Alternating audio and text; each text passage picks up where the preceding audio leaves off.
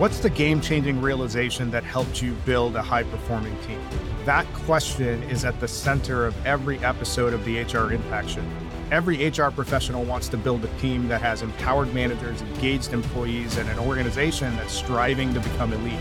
The challenge is that you're often told to do more with less. We're going to fix that.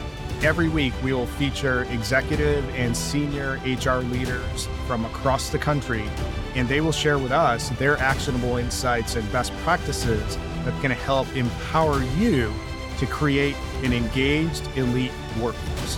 Here's the show. Hi, I'm CT, co-founder of Engage Rocket.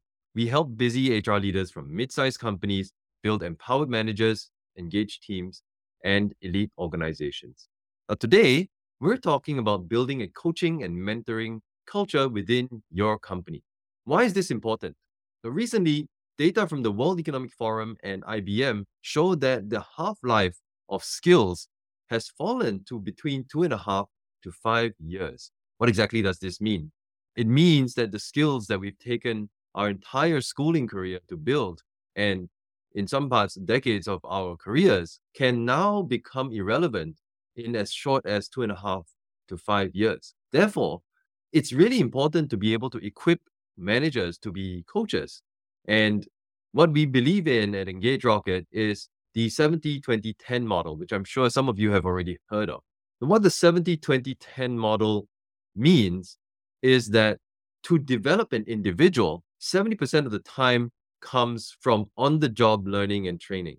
So all of us, we learn the most when we're doing, and we're on the job, we're responsible for certain things that constitutes 70% of our development. A crucial 20% comes from coaching and mentoring. This is an important component because what it does is it contextualizes all of that on-the-job learning and helps to accelerate the lessons that individuals can get from doing the job. Only 10% of learning and human development comes from classroom lessons and formal training.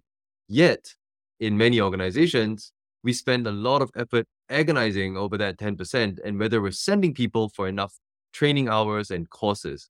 That said, we do need to be able to equip our managers with the skills they need to be coaches and mentors for their people. So there's a training element to that. Anybody who's in a people management role should be exposed to some kind of training or learning around how to be a coach. And some of this comes from role modeling. More senior leaders and people that have been coached before tend to be more able to coach others. The second big component to this is actually technology.